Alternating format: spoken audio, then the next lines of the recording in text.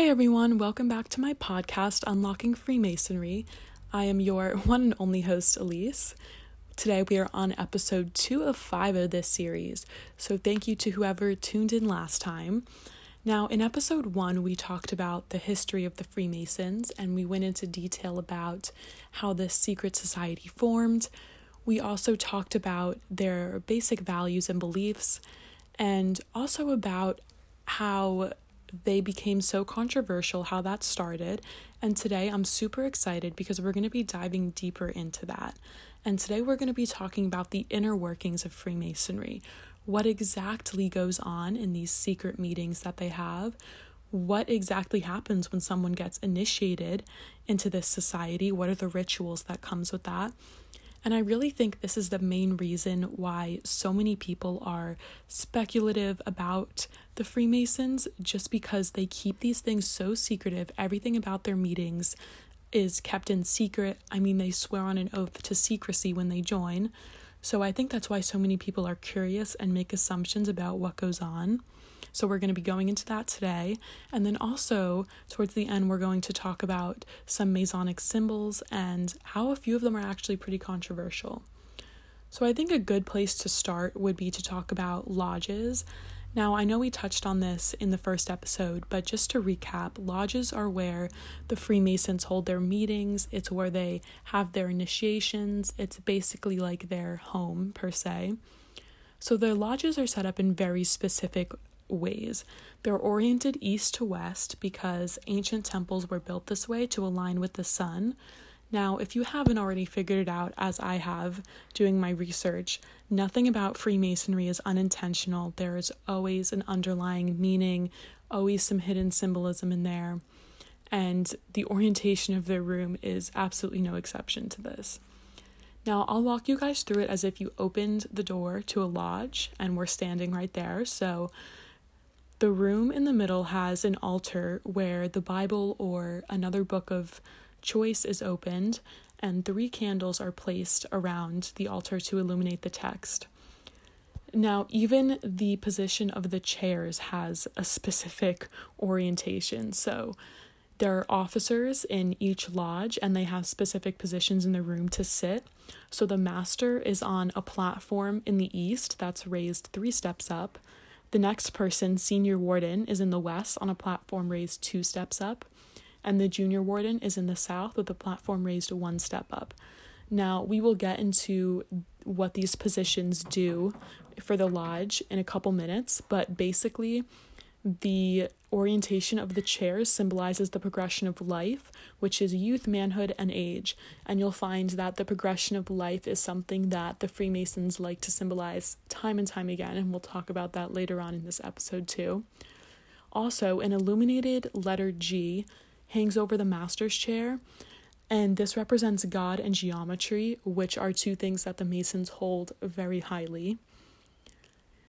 Now, most lodges meet once a month, and these are called stated meetings or quote-unquote normal meetings. This is where communications are read, bills are paid, proposed members are voted on, and a member will give a presentation about Freemasonry. Now, both current and past Freemasons have said that these monthly meetings are extremely boring and are comparable to a budget meeting. So, from what I've heard, these meetings are not exactly secretive. There's definitely no devil worshipping going on, at least from the Freemasons that I've seen interviews and documentaries with. But also, Freemasons have special meetings, and these are held to initiate new members. These are called degrees. Now, the members of the lodge elect officers, and the officers serve their position for 1 year. And they hold these officers in pretty high regard. Each lodge is required to have a set of officers. So they're required to have a worshipful master, a senior warden, a junior warden, a senior deacon, a treasurer, and a secretary. So there's a lot of positions to be filled in a lodge. Now, the master sits in the east, which is symbolic of the rising sun.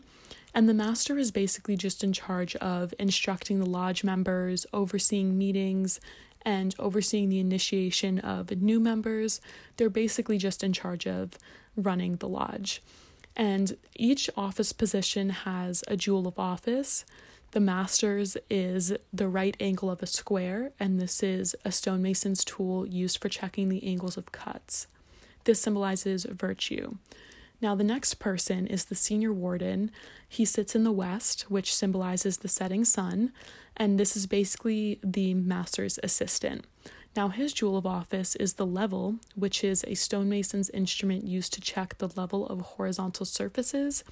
This represents that all the masons are on the same level, regardless of their monetary, political, or whatever other status that they might be on. Now, this was shown, I know we talked about it in episode 1, when Roosevelt would come visit his lodge. He would be treated exactly the same as everyone else, even though he was the president. So next we have the junior warden, who sits in the south, and this is symbolic of the position of the sun in the middle of the day. And he's just in charge of arranging meals for the lodges. Not a very daunting task, but his jewel of office is the plumb, which is a stonemason's instrument used for checking the alignment of a vertical surface, and this symbolizes good behavior. So the senior deacon is the next person, and he welcomes new visitors, shows them around, and the junior deacon guards the door. So the senior and junior steward, who are the next people down, they set up the lodge room for meetings. Now, every lodge has pretty much the same set of rules. They follow Masonic law from a book that was published in the beginnings of Freemasonry. So I'm just going to read a couple of the rules to you, a couple of the more important ones. So lodges must believe in a supreme being. Lodges must only admit men. Now, in today's society, this might seem a little sexist. That is totally your judgment. Freemasonry is very much based on ancient values, and that really has not changed, even with society changing. Now, when asked why they only admit men, a California Freemason, he directed a film about Freemasonry. His name is Johnny Royal, and he said that the whole purpose of Freemasonry is for men to find their manhood, but women are already powerfully told by nature, by puberty, when they enter womanhood, and men don't have that kind of experience, so they need something to feel that they are a part of just for the process of becoming a man. Also, another rule that the lodges have is that they cannot discuss religion or politics in any manner. So before every lodge meeting, there's certain protocol that needs to be met. A man will sit outside the lodge with a sword to protect the lodge. Also, everyone in the lodge is examined to be sure that he is a Mason, and this is actually pretty interesting. They do this by secret passwords and handshakes. Now, of course, these are secret, so nobody has any access to what the handshakes or passwords are unless you are a Mason. Also, each officer stands and recites his duties, and then a secret text is opened and a square and compass are placed on it, and the master declares the lodge properly opened, and that is when they do prayer and continue with the meeting. Now, that is for regular monthly meetings. When someone is being initiated, the process is totally different. So the ceremonies they practice in their lodges when someone's being initiated are referred to as rituals, and this just implies the beginning of a spiritual journey. So technically, the Masons are supposed to keep all the details of these rituals a secret, so there's only so much that the public knows, unfortunately. But to become a Freemason, it's a pretty long process. It's actually, you have to go through 3 Masonic degrees, and these degrees are designed to represent, again, the 3 stages of life, so youth, manhood, and age. So I'm going to walk you guys through the degrees, what are the rituals that go with each degree, and some of them are a little crazy and weird, so it's pretty interesting. Now, the first degree is called the Entered Apprentice degree. So this teaches the most basic lessons of belief in God, the importance of truth, and the value of keeping one's word.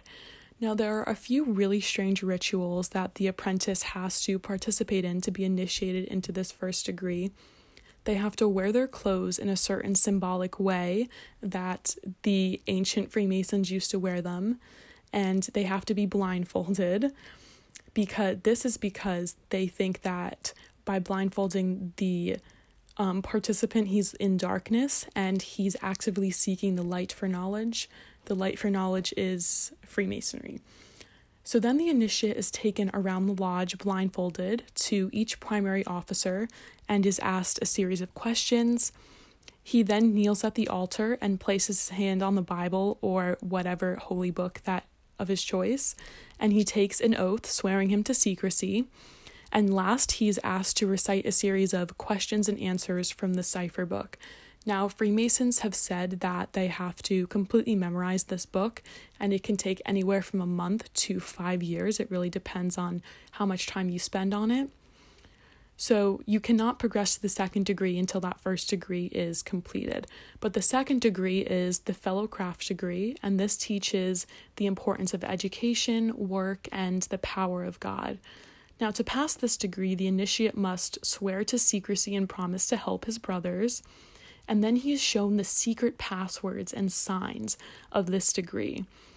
Next, the brother participates in an 18th century ceremony, and this is where he symbolically climbs a winding staircase into the middle of the chamber of the temple, and each step is supposed to represent an increase in knowledge.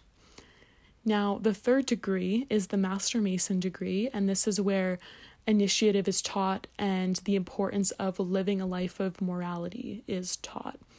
Also, it's important that the third degree participant knows that all of life is preparation for death. They preach that a lot.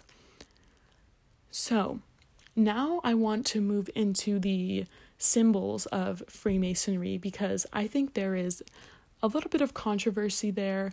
Definitely a lot of interesting symbols that they use. They're very big on symbols. Usually they will have symbols on the apron that they wear, and the Master Mason wears a necklace of a symbol. So it's very integrated into what they believe in. Now, like I said, the symbols are used to teach philosophies of the fraternity, and Masons have written over hundreds of books about Masonic symbols. That's another thing I wanted to mention. We're obviously not going to go into all of the symbols today just because there are so many of them, but we're just going to go into the most prominent ones. So the number 3 is used a lot in Freemasonry, and basically the Masons follow what Plato and Aristotle believe, that the number 3 is a symbol for a supreme being. Now, the imagery of the Holy Trinity was really strong in early Freemasonry, so the number 3 is now a symbol for just the ongoing search for perfection. The next symbol is the square and compass, and this is the symbol that has come to represent Freemasonry as a whole.